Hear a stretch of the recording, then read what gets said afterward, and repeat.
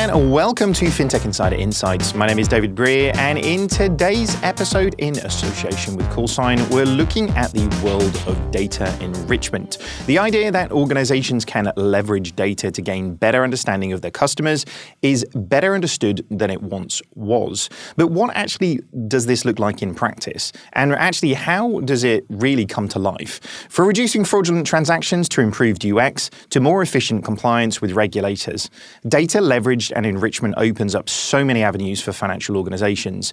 So today, we're taking a bit of a look at what this means, what are the challenges still to overcome, and is the future of data enrichment very clear?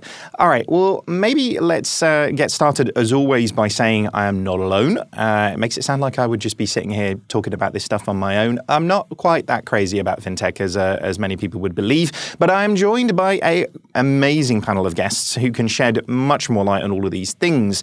Making their FinTech Insider debut, we have Chris Stevens, who is the head of solution engineering for UK, Europe, and South Africa. That's a big coverage of space there, Chris, at CallSign. Welcome to the show. How are you doing?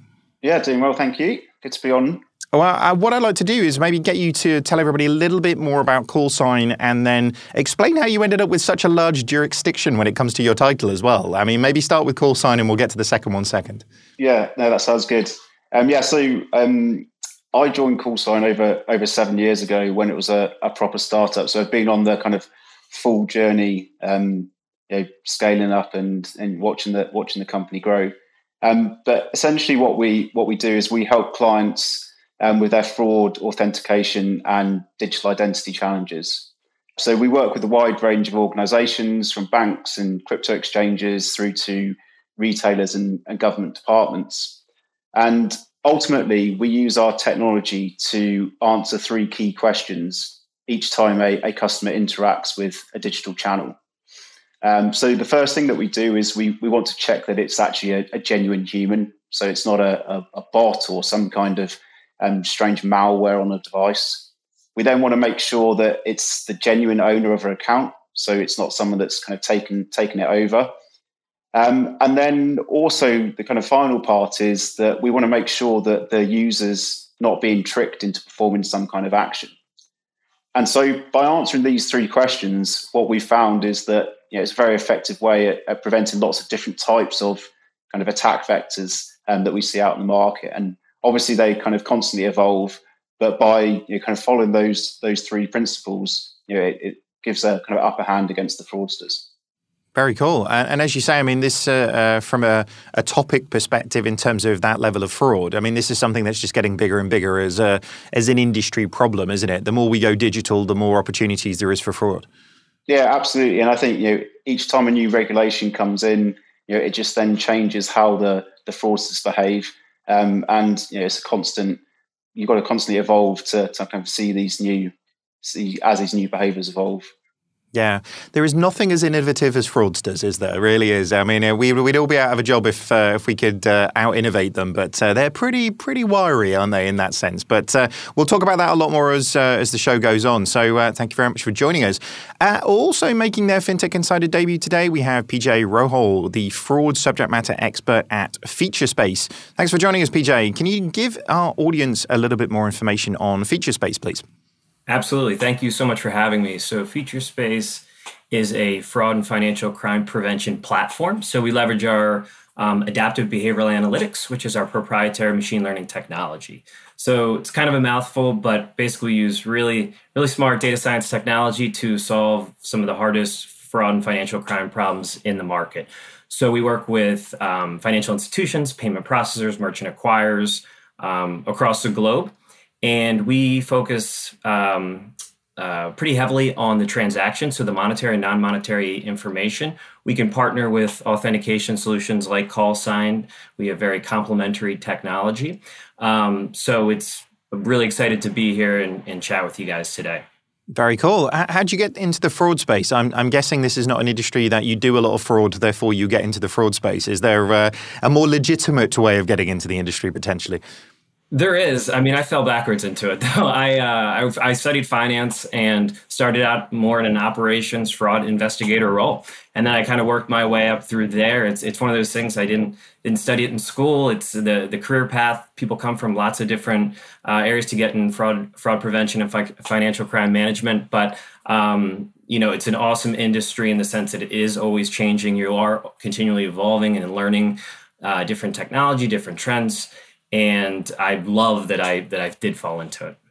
Yeah, well, I say this a number of times a day. We are very lucky to work in financial services at the period that we are, aren't we? It's definitely the most fascinating that I think it's been. So, all right. Well, and last but very much not by least there in that sense, making a very welcome return to the show, Livia Benisti, who is the Global Head of Business AML at Banking Circle. Welcome back to the show. How you been? Thanks, David. I'm doing well. Thanks for having me. It's good to have you back. For anybody who doesn't remember, tell us a little bit more about Banking Circle. Sure. Banking Circle is a financial infrastructure platform, and we offer faster and more inexpensive cross-border payments to banks and other payment service providers. Very, very cool. Busy times on that front as well, eh? Very busy.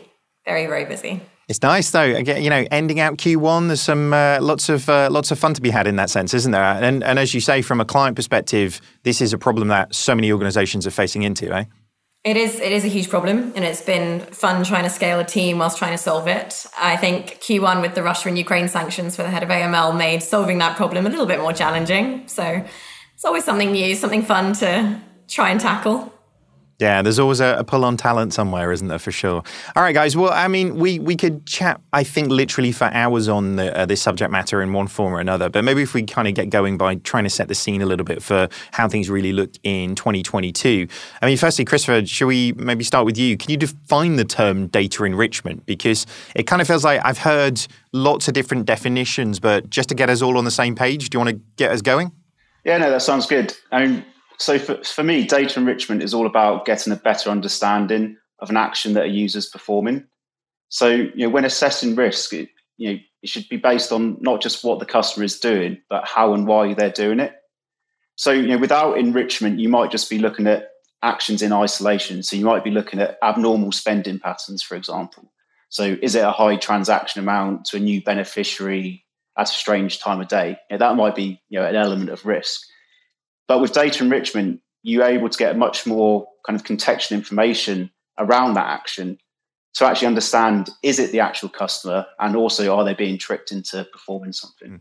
I mean, it's a different way of looking at it, isn't it? A bit more progressive around the way in which you're capturing that data and therefore what you're doing about it. I mean, the analogy that I've always kind of used is big organizations have sort of treated it like the bouncer on the front door at a disco. It's like, once you're in, and you can do all sorts of crazy stuff. But actually, to your point, if you're using much more rich sources of data, contextual elements around that, then actually your sophistication at that stage is just off the charts, isn't it? Exactly. And there's lots of different types of data that are available that can help you get a better understanding of an activity. And that might be from how the customer's interacting with their device, even knowing is the device trustworthy itself. And then even looking at other things like, what do the telcos know about the customer's telephone number? Has it recently changed? Is there an active call that's taking place? And then on the other side of things, actually looking at where the money's going to. So things like confirmation of payee came in, relatively recently in the UK to check that the account name matches the person that you think you're sending money to. And then you take that to the kind of crypto world, and suddenly you're able to assess, okay, I'm sending this money to this crypto wallet. Is there an element of risk associated with that? So data enrichment data comes from all over the place. And I think when you combine it together, it really helps you get that better understanding of the risk around an activity. Yeah. And I think that point around risk, I mean, this is, we're dealing in a digital means, we're dealing in a digital world.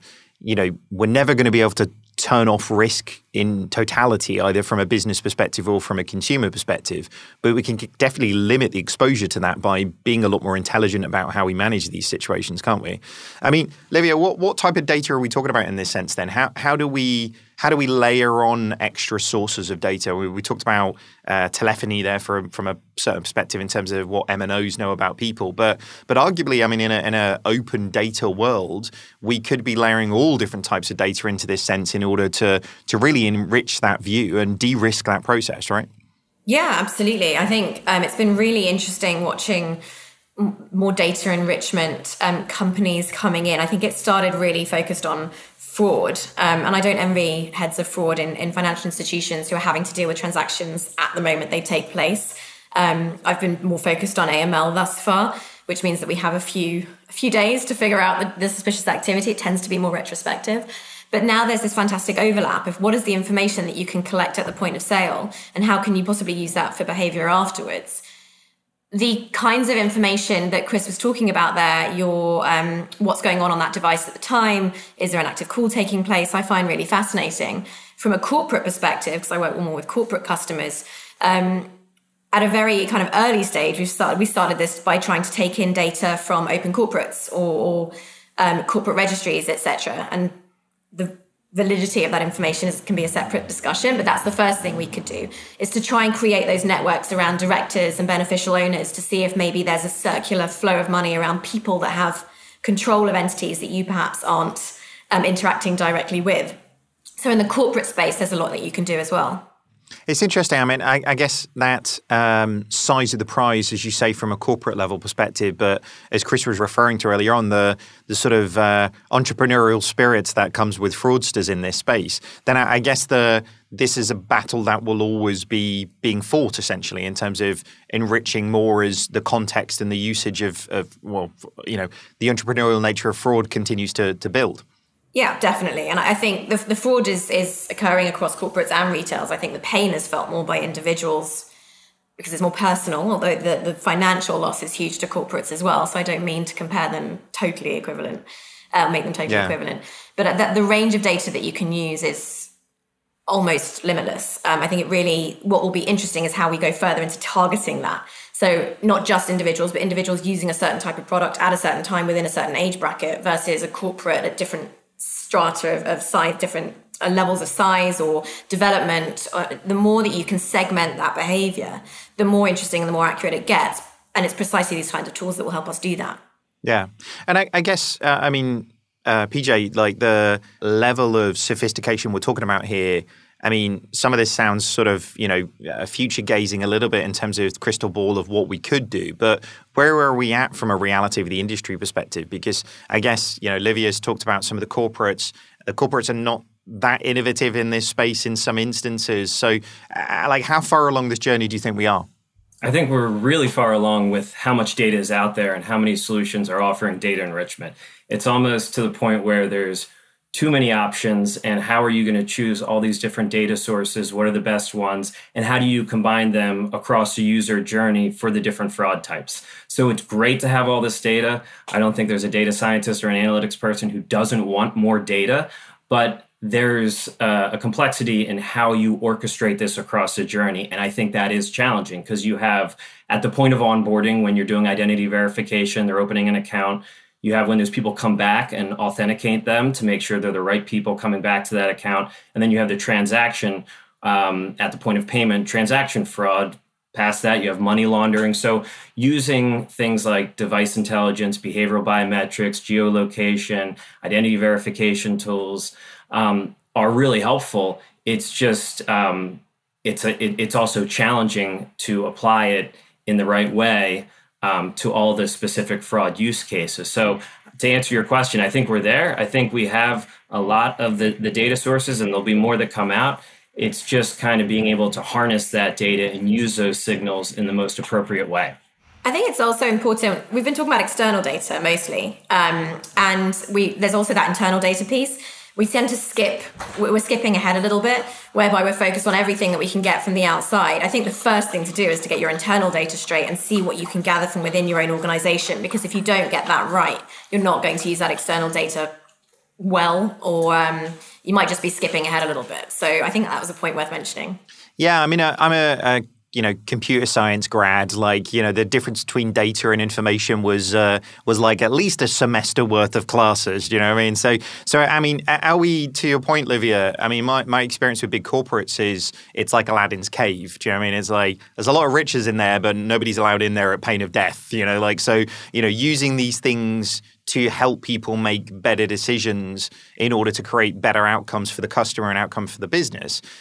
Is that the step that we're not quite at then, PJ? Because you say, I think there's a wealth of data sources, there's a wealth of enrichment potentials that are out there, but unless it fundamentally starts changing the way in which your business is changing their decision-making process, whether that's, literally people get together with the data and make a decision, or whether that's the automation of that to change the outcomes in real time for customers, is that the leap that we haven't quite made then? Yeah, I think it varies by institution too. So some are probably harnessing the data well, are orchestrating it across the user journey, and it's coming up with good decisions and outcomes. And everyone, even those, are going to have challenges and always trying to bring in different data sources, tweak things. And some are really early on in the journey. So it's going to probably depend on organization, industry, how well you're utilizing this. All this data isn't external data isn't free. So, it costs money. So you got to balance that in there. But to Livia's point, You're exactly right. Especially if you have data at your access, it is free. When we talk with FIs and looking at the transactions they have, the non-monetary account changes, let's use all that. Let's use that data. Let's bring that into our models and understand those signals, because they can be really helpful and can get you a certain part of the way. But it's great that you have external data sources too, where you can kind of mix and match and use different signals that can indicate different types of behavior, like the behavioral biometrics and analyzing how a computer or how a person interacts with a computer or a device. That's going to give you different signals than analyzing their transaction information. And you can use the power of both of those. Yeah, it's interesting, isn't it? They're getting that balance between the two of them. I mean, Chris, I guess, again, if we sort of point back to, and obviously you guys work with a lot of different sizes of organizations in this space in terms of what you do. I mean, what's the biggest hurdle for people to get to this point? Is it literally getting their hands on the data, or is it more of a cultural shift in terms of the abilities of the organization to work in a different way? Yeah, so I think in terms of the challenges, in the past, a lot of this data wasn't available in real time, or the data was there, but actually turning it into something that's useful, wasn't available. An example, for example, that was that the telcos provided was a SIM swap flag. So they basically said a SIM swap had occurred within a certain period of time. But that then evolved over the last couple of years to give you an actual timestamp, which obviously a timestamp to say, okay, this happened 30 minutes ago, is a lot more useful to say, it happened within the last 30 days. And it evolved to be a real-time API. And so suddenly, if you have a real-time API, which you can call and actually react to the response to then change your user journey, that's a lot more effective than basically saying, okay, that was fraud after the event. So definitely having the real-time information is great. But again, this might be coming from lots of different sources. So you can't go and call 10 different APIs to then get the responses, wait for those responses, and then write some kind of policy over them. You need to be smarter with the data you collect, and actually, you might only decide to collect that data when something else has been detected. So, actually, just orchestrating all the collectors is really important as well. And ideally, you're not going to lots of different systems to do that. Ideally, I guess that's the challenge when we sort of face into, building on my my Aladdin's cave metaphor. It ain't just one cave usually in terms of all of the data sources, as Livia sort of said about the internal data sources of a big organization. So, kind of reconciling those two things together, Chris, in terms of that. We know we need to consolidate. We know we need to have single source of data. And actually, we know that we need to train, even training algorithms to be able to identify. It's like It's like in a factory. If you have to check every bottle before it goes out the factory, there's going to be a real problem. So you need to train the systems to identify the errors. And the sophistication that you get in those systems is where you can really, create efficiencies across the organization, can't you? But this stuff's hard, isn't it? Like this is don't get us wrong. There's no sort of utopia technology that makes it change. It's actually a hard process, isn't it? Yeah, and I think as well, it's if you're introducing something in real time, you don't know exactly how it will perform until you've actually put it in place. And so I think it's really important also to be able to run things like A/B tests on different approaches. You might say, well, I'm going to try this data from here and this data from there. Let's see which had a better impact on fraud detection or customer experience. And so having that kind of flexibility to actually try some of these things out and not say, right, well, we're putting a contract in place for 3 years and we're going to run with it and hopefully it gives us the results that we were shown in a presentation. I think you've got to be able to be more flexible and actually some data might stop being valuable over a period of time as well, because fraudsters will move on and actually you want to look at something else to kind of adapt. Yeah, it's a funny, wasn't it? When you stand back from fraud, and Livia, I mean, you live in this world day in, day out. I just visit it every so often. But having worked at a big banking organization for 6 years of my life, it was punishment for something from a previous life. I'm not quite sure what it was, but it must have been bad. But the idea of fraud is something that people don't connect it with their day-to-day business. They don't connect it. The people in the digital team, they don't think about fraud in that context. And almost it's sort of turned into, well, there's a department who worries about that, or it's just a cost of doing business. But the reality of that is it's like compliance. It's like it should be part of everybody's roles, shouldn't it, to be thinking about these things or de-risking it from a business perspective. How do you instill that? I mean, that was a big question. Yeah, I think you're right. I think it's a bit. I think that is changing already. So I think fraud as being a separate department is maybe a bit like when AML was a separate department. Probably didn't even feature other than outside the bracket of compliance. Actually, fraud is increasingly coming under financial crime. There's increasingly an expectation that the head of financial crime would also manage fraud. I'm desperately running in the opposite direction, but I'm sure it's going to catch up with me at some point.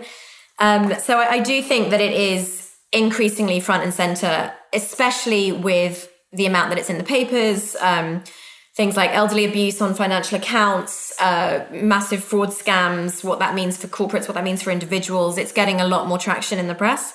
So I do actually think that it is now much more front and center and is becoming a larger part of people's everyday jobs in a financial institution, especially with an increase in consumer protection regulation and that being more front and center, but also with this increase in fintech and the relative cost of a fraud loss being so much higher for the slightly smaller organizations. I think that's also helped bring it front and center. I was really fascinated.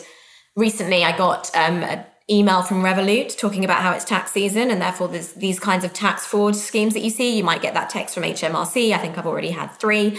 And them making their customers aware of what they might see, I thought was a fascinating approach to it that we're beginning to see more and more. And that, for me, is evidence of how it is becoming much more mainstream to think about these things day to day.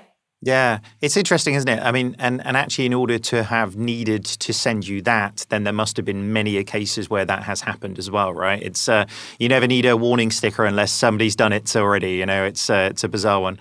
There definitely are. I think it's amazing. And it really is, if I can chime in, just mainstream from an education standpoint too. There's platforms out there, social media platforms that are being exploited for scamming. And there's ones that are trying to step up and do more educational things with scams, with tax scams. So it's very buzzy from a media standpoint, from a social media standpoint. And it's forcing businesses to not just look at their fraud losses, but seeing how it's impacting their customers, their experience, their lives. And it can also be a revenue generating machine, fraud, if you're reducing false positives, if you're putting more accounts through, more customers through, that I think businesses are kind of catching up with that. Absolutely. Fundamentally has a bottom line improvement from an organizational perspective, getting it right, doesn't it? So, all right. Well, I mean, having laid out a little bit more about the current challenges, I mean, we've sort of unpacked that a little bit. There's a little bit technology. There's a little bit keeping up with what's actually happening. There's a little bit cultural in that sense as well. Then maybe let's have a little bit more of a look about what data enrichment can bring to the table for financial organizations and the problems it can actually help solve. I mean, who wants to start with this one? It's what granular insights does data enrichment give an organization? Maybe, Chris, do you want to start with this one? Because actually, I think in the abstract, people recognize this. It's like the greater data we have, the more we can do, the more opportunities we can solve. But if we really get down to the detail on it, well, what examples can we draw for organizations that it would, as we were saying, that would materially drive the dial up a little bit in terms of being able to handle this? Yeah, so I'll give you kind of one example where kind of data is used in a quite interesting way to actually detect a very specific type of fraud.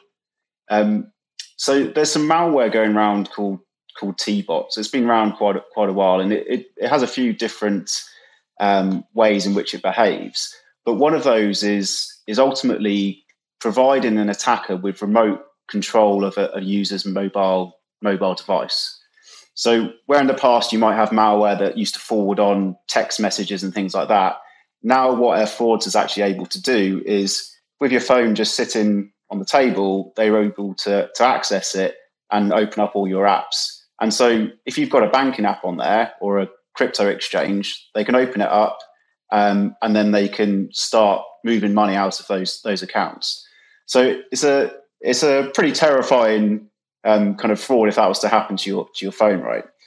But this is where actually analysing some of the sensors helps you to detect when it isn't actually a genuine user operating the device. So if I'm kind of tapping away on my phone, typing numbers or swiping across the screen, movement is picked up in the gyroscope and the accelerometer. So these are the kind of movement sensors that, when you rotate your phone, the screen rotates, or if you're driving along, you can see that the car's moving at 40 miles an hour, right? So they're very sensitive and they pick up these subtle movements. So if a banking app is being controlled and it looks like someone's tapping away on a screen and moving and pressing buttons, but you don't see the corresponding movement in those sensors, and straight away you can see, well, this isn't actually a human driving this. And actually there's an element of a remote access control of this user's device. So it's interesting because obviously the handsets didn't put a gyroscope and accelerometer in the device for that reason, but it's a nice way that you can actually use that data to identify some of these attacks. Yeah, that is fascinating, isn't it? And actually tapping into that data source, so as you say, for that non-intended sort of outcome on it. It's fascinating as well, like you say, the different locations where people go or where they're going. I mean, for anybody who doesn't know by now, having been listening to this podcast, I live in Norwich. So if my phone was hurtling through the countryside at 100 miles an hour, it's probably just I'm on the way to work, in terms of sitting on the train. So that's something that actually, I mean, those patterns around that data as well could be fascinating to understand the context in which people are accessing that service, right? Yeah, exactly. And using the location is another good way to identify when strange things are happening. So one of the ways that banks are also being targeted is what's called the kind of device linking or device binding user journey. So that's essentially, when I'm a genuine customer, if I get a new iPhone, I need to associate my banking app with that new iPhone. So I might need to go down a specific path. Obviously, I can't use like biometrics. I can't use Face ID because that's on the old device. I need to do some authentication on that new device. But what you can do is actually assess the risk of that new device. So if I'm an iPhone 12 user and I suddenly see that my account is being linked on a Samsung Galaxy 9, and normally I'm in London and then this binding's happening in Norwich, you have a whole load of different indicators, and then you overlay things like behavior. So actually how I normally type in my username is different to how this person's you hold in the phone, straight away you've got a whole set of kind of data which supports that this looks a bit strange. And you might even then go out to say the telcos as well to say, has Chris's phone, has it been SIM swapped? Because actually, if it hasn't been SIM swapped, why am I seeing this happening on this new device? So it's all about combining all these different points together to actually make that risk assessment. It's amazing the amount of data that you can use to do that.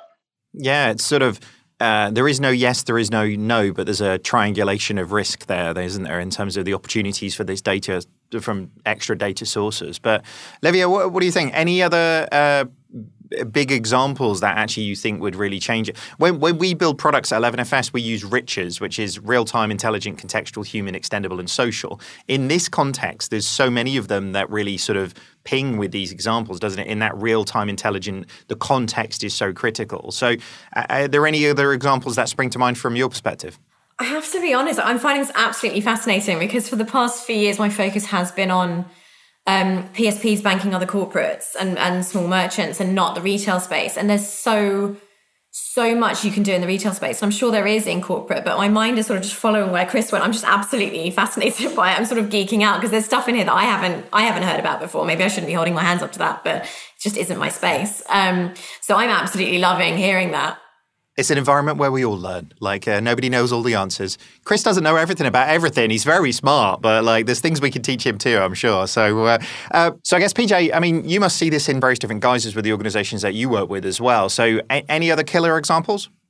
Yeah, for sure. And it kind of goes back to what I talked about before with monetary transaction data and non-monetary profile changes, beneficiary, phone number, address. All that is usually information the financial institution has and can be very helpful to develop behavioral profiles around that transaction information.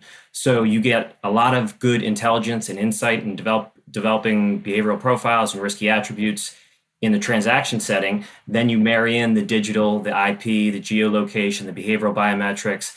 That can be great contextual information on top of that. And it's really at different points in the journey. So the transaction, obviously at the end, but authentication when that user's logging into the bank account, that's at a different point. So if you can marry that data together, bring different insights, different signals, that's ideal. Yeah, super powerful, isn't it? I mean, Livia, before we wrap up this section, any other thoughts on there? Because I've learned my lesson. Don't let Chris go first. Basically, is the point on the next round. But any other closing thoughts? Yeah, he does keep knocking it out of the park with the answers. So I think listening to Chris and hearing about the kind of personal behavior things, that's the bit that's maybe less relevant for me from a corporate perspective, other than the person who's maybe making the instruction on the account, but it would be in a slightly different setting. I think having made the internal data point earlier, if I go back to the external data, actually, if you're working with corporates, things like when to expect certain flows of transactions. So if you're working with gambling merchants, as an example, and the World Cup's on, when should you expect to start seeing a kind of peak in bets being made? Or if there's an England game going on, for example, and we're at a draw and it looks like, I'm not even going to try and pretend that I know any of the players on the England team anymore. I used to be very into it, moved to America, ruined it for me.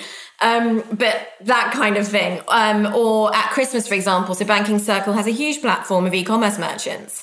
And we definitely expect Black Friday, Singles Day, Cyber Monday. We need the whole team in, especially for something like sanction screening, because we know there's going to be a huge spike. So being able to plan around that so that you're not assessing behavior across an expectation of constant flow, but that you know when to expect certain peaks and troughs, and you don't suddenly get a spike of alerts telling you that volume and value have gone through the roof, which is the traditional transaction monitoring rules, unfortunately. You can actually avoid those false positives as well. Yeah, I think, Livia, as well, that's definitely true in the fraud world as well, in terms of that kind of seasonal element and how the fraud MOs change. So I know last summer when you had Euro 2020 on, you had a load of scams around fake tickets that were out there. But obviously, no one's going to buy a fake ticket once the finals happened. And then, we saw all the kind of fake vaccine texts and all that kind of stuff. So I think you're right. You have these kind of seasonal things, and you should have those fraud strategies in place that look at the external events to actually inform how you want to set your controls up. I think it's a great point. I'll just jump in here too, because we work with TSYS and we did a whole case study around COVID and the change in behavior, online, digital, kind of how that shifted, and being able to you can develop behavioral profiles on that so your models and analytics adjust as consumer behavior changes. So you mentioned peak, Christmas time. There's all kinds of different seasonal things that you can plan for in your analytics. And it's right there in the transaction information for you to access. So I think that's a really good point. Thank you for bringing that up. Well, then, as you say, I mean, as all of you are agreeing, this is a shifting, evolving thing. Your model is not static. Fraud is not static. The vectors that people use to attack things are not static. So keeping on top of those trends, keeping ahead of that stuff is super duper important. Unfortunately, that brings us to the end of this part of the show, though. We're going to have a quick break and hear from our sponsors. Back with you shortly. CallSign makes digital life smoother and safer by helping organizations establish and preserve digital trust so people can get on with their digital lives. The first true representation of identity online, CallSign positively identifies users by their unique characteristics, replicating real-life recognition signals with AI models. The only solution to identify people across every journey, channel, and brand, CallSign makes digital identification seamless and secure, helping drive business growth. Find out more at callsign.com. Did you know 40% of Australian fintechs are leaders on the global stage? Whether it's simplifying global banking, buy now, pay later, or smart tech for insurance providers, many brilliant ideas developed in Australia are winning in foreign markets. Isn't it time you got involved? Learn how Australian fintechs can power your business today. Visit shinewithaustralia.gov.au/fintech. Okie dokie. All right. Well, let's move on from the present day and look at how things are really changing in the market and what will come next. It's always good for a little bit of future gazing, isn't it? What does the future of data enrichment look like, do you guys think? I mean, where are we going to go next? Is this more of more? Are we going to see greater data sense, greater sophistication, more real-time intelligence around that?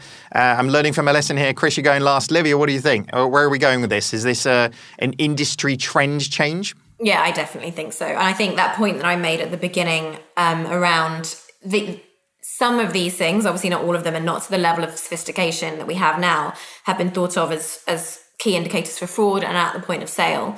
And certainly in my area, I'm beginning to see it catch up on the AML side of things as well. And seeing that movement over is a key part of how I see transaction monitoring going forward, that ability to take in external data and use it to assess what normal looks like, to segment your customer base better. I think it's the absolute only way forward. There isn't an option. We can't keep on going the way we have, especially with AML transaction monitoring. It's highly, highly flawed. Yeah. So the use of data in this sense is a definite. I think how it happens, the ability of companies to take this on is the same age-old issue that we keep on talking about every time I get on a webinar about AI and monitoring and everything. If the data's crap and if you haven't got it organized, you're not going to be able to use it. And that's the first thing. I mean, do you know what? It's funny. I did say that to my son the other day, the whole sort of, go principle. It's like garbage in, garbage out. If you don't actually, I think I was talking to him about it with bad passes in football, like completely different context of it in that sense. But if you don't get something good in, it's very difficult to process that and do anything good with it to come out of that sense. But I do completely agree with you, though. It's the ability of those organizations to actually process it in that sense and be data-centric. If you are really an insights, a data-centric organization, I think the business works in a fundamentally different way. Yeah, I think what we've seen is companies desperately trying to be more data-driven in their AML and forgetting that point that if you're going to pull in internal data from everywhere else, you need to build it from the ground up in a joint way from the beginning. You can't segregate off treasury and payments and your SWIFT and your domestic and your AML and your compliance. It has to all come together. But the thing about using all that data and that I mentioned getting rid of false positives, there is a slight problem that the more data we use, we could actually just create a false positive problem somewhere else. And if you think back to when, if you ever traveled and your debit card suddenly got blocked, and it was never when you were in like a safe, normal place in France with me, it was when I was stuck in the middle of Rio and couldn't get anywhere and desperately needed cash. That was when my bank decided this was not normal behavior for me and blocked it. If we start to get too many data points, are we actually creating a false positive problem somewhere else? I think that's a possibility for the future as well. Yeah, and where does that sit? Where does that sit in a context problem? Is it a business problem or is it a customer problem? And actually how you surface that to people is, ultimately creating a great experience or creating a real pain in the butt for you when you're trying to get a drink in Rio or something. But what do you think, Chris? Is this are we on a trajectory now of creating an industry that is much more data-led, do you think? Yeah, I think on Olivia's point there, I think what some of the banks are doing are looking to kind of address that kind of false positive. By having a much kind of more omni-channel view of customer activity. So in the past, it might be what you're doing with your credit card is not assessed in the same way that what you're doing on internet banking or mobile banking is. But actually, if you said, well, hold on, Olivia just logged on to the mobile banking app in Rio, and now she's withdrawing money in Rio, maybe that's lower risk. So certainly joining together all those channels is something that we're seeing. And actually, at the moment, most places actually have their kind of cards side of things and digital channels, totally separate. So I think that's kind of one area where, the data is going to be brought together to make better decisions. But also just more organizations, I think, are going to be forced as well to share their data. PJ touched on it at the beginning around some of the scams, right, which result from, Instagram, you see this flashy Lamborghini, you can get rich by buying this crypto, all that kind of stuff. Well, Instagram know who's been targeted with these kind of ads, or, Facebook know that this person is probably talking to a romance scam, and it's that kind of information which should be shared with the banks when money is going out the door to actually say, hold on, there's enough things from what the customer, why is the customer making that payment? It's because of this that actually should be then used to protect the customers. I mean, how much do you think on that sense then, you talked there a little about sort of the sources of data. I mean, we've been quite lucky, haven't we, within the European Union and obviously in the UK with open banking, things like PSD2 have created a different dynamic of sources of data. But a lot of the data sources we've been talking about so far have been almost, non-trusted in inverted commas. Never really works particularly well on a podcast, but non-trusted because essentially they are sort of open through various different companies or through individuals volunteering them. So how do you think we get to back to our point earlier on around, good data in, good decisions being made? How do we increase the source sophistication and quality of the data that we can bring through? Yeah, so one thing that we always make sure when we deploy our technology is that data is labeled correctly, because it's not only like the quality of the data, fields missing, all that kind of stuff, but we actually want to know this resulted in this fraud, and it wasn't just fraud; it was this specific type of fraud, because that then ultimately is fed into systems like Featurespace to accurately then detect when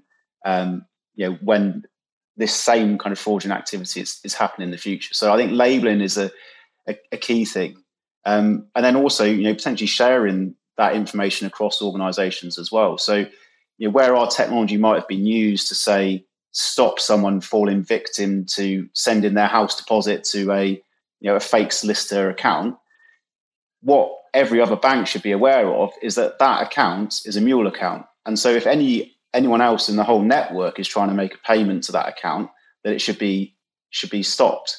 But at the moment, a lot of the time, it's often not done in real time.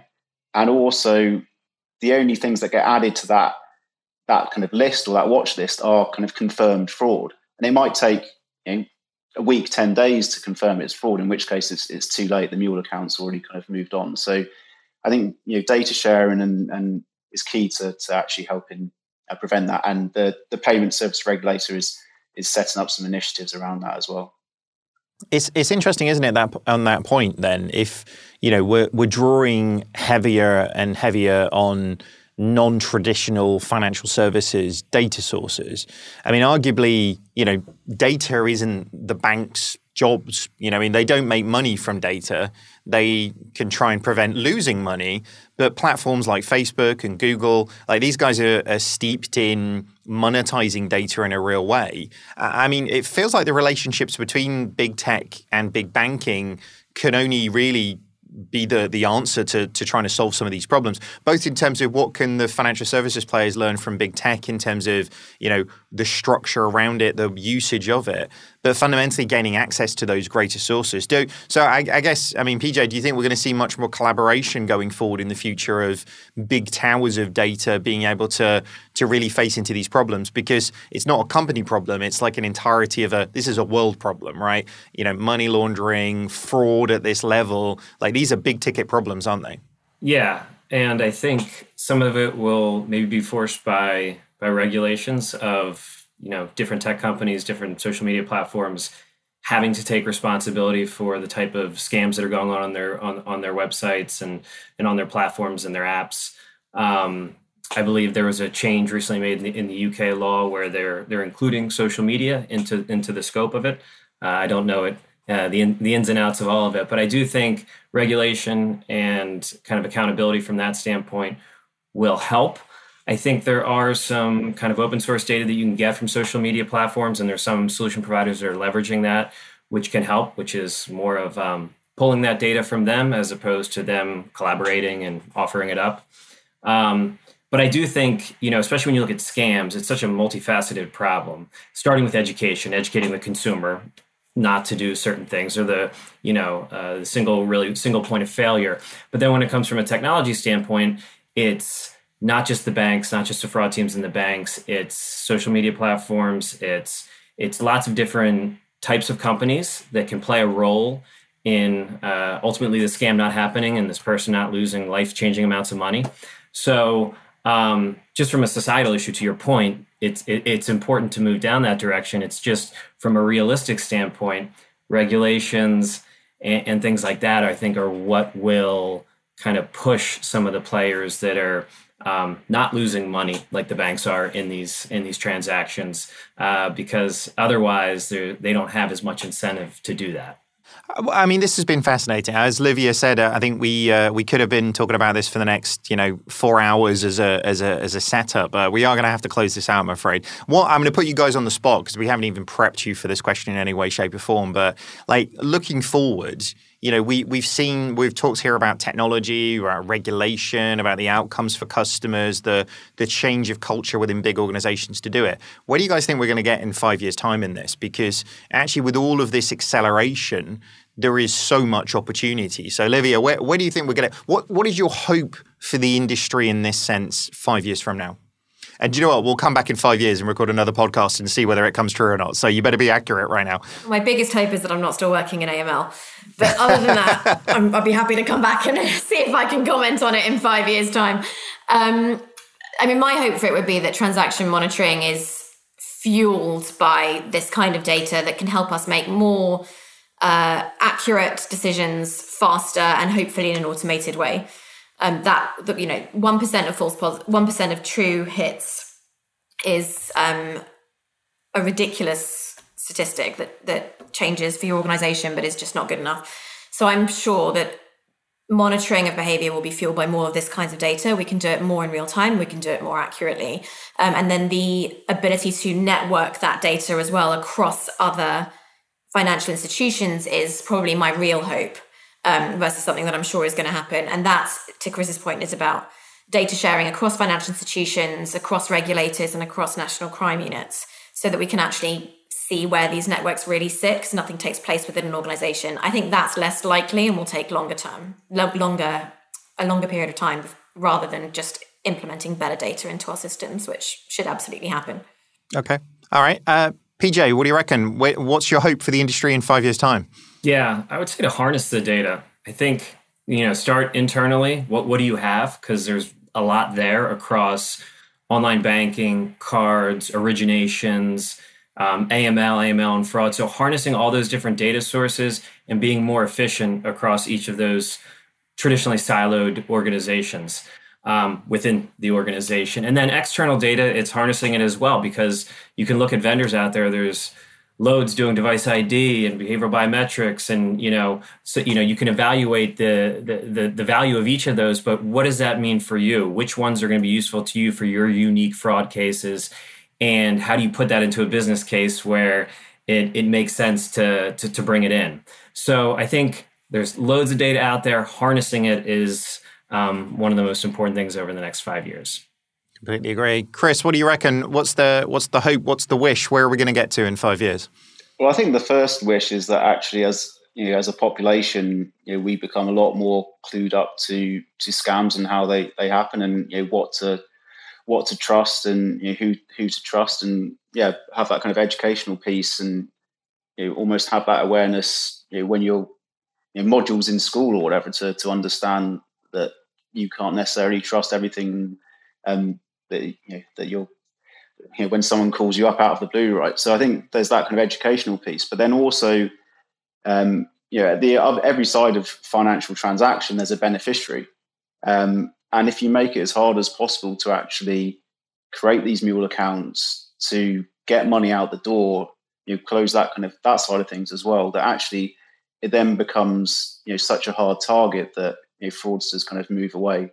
But ultimately, there's always going to be new things that are introduced, like some of the bounce back loans and all these other things that were introduced through the pandemic. Right, we've seen how much they've been abused. Just hopefully, people are kind of aware of when they introduce new products or capabilities that they have that they have that assessment up front to understand, okay, this is how they might be abused if I introduce this. Yeah. I mean, that education point, I think, is absolutely spot on. So much of this is letting people know what they should and shouldn't expect from an industry. But I think we all agree, I think with what everybody's saying is this is evolving continually. The fight on this as an industry is evolving continually, and the weaponry we have to fight it is continually evolving, but equally so are the bad guys. So staying ahead of that is going to be super duper important. All right, guys, though, we have definitely run out of time. Thank you so much for listening, everybody. That does wrap up the discussion for today. Thank you so much for joining us. Where can people learn a little bit more about you and your companies? Starting with you, Livia. LinkedIn and Twitter, or the Banking Circle website. Very good. What's the domain for Banking Circle website? bankingcircle.com. There you go. Nice and easy. All right. PJ, where can people learn a little bit more about you and your company? Yeah, featurespace.com, LinkedIn. I have a website on the side called About Fraud, which is a side project I do. Any of those are great. Fantastic. And Chris, where can people learn a little bit more about you and CallSign? Yeah, head over to callsign.com and request a demo, and I'm happy to kind of walk you through what we're doing. Very, very good. As for me, you can find me lurking predominantly on LinkedIn these days, so look forward to speaking to you there. Thank you so much for listening. If you have liked what you've heard, then subscribe to this podcast, and don't forget to leave us a review. It makes it super duper easy for other people to find the show. As always, if you want to join the conversation, you can find us on pretty much every social media channel at this stage. Just search for 11FS or FinTech Insider, or if you really want to, you can email us our podcasts at 11fs.com. Thank you very much for listening, everybody. Goodbye.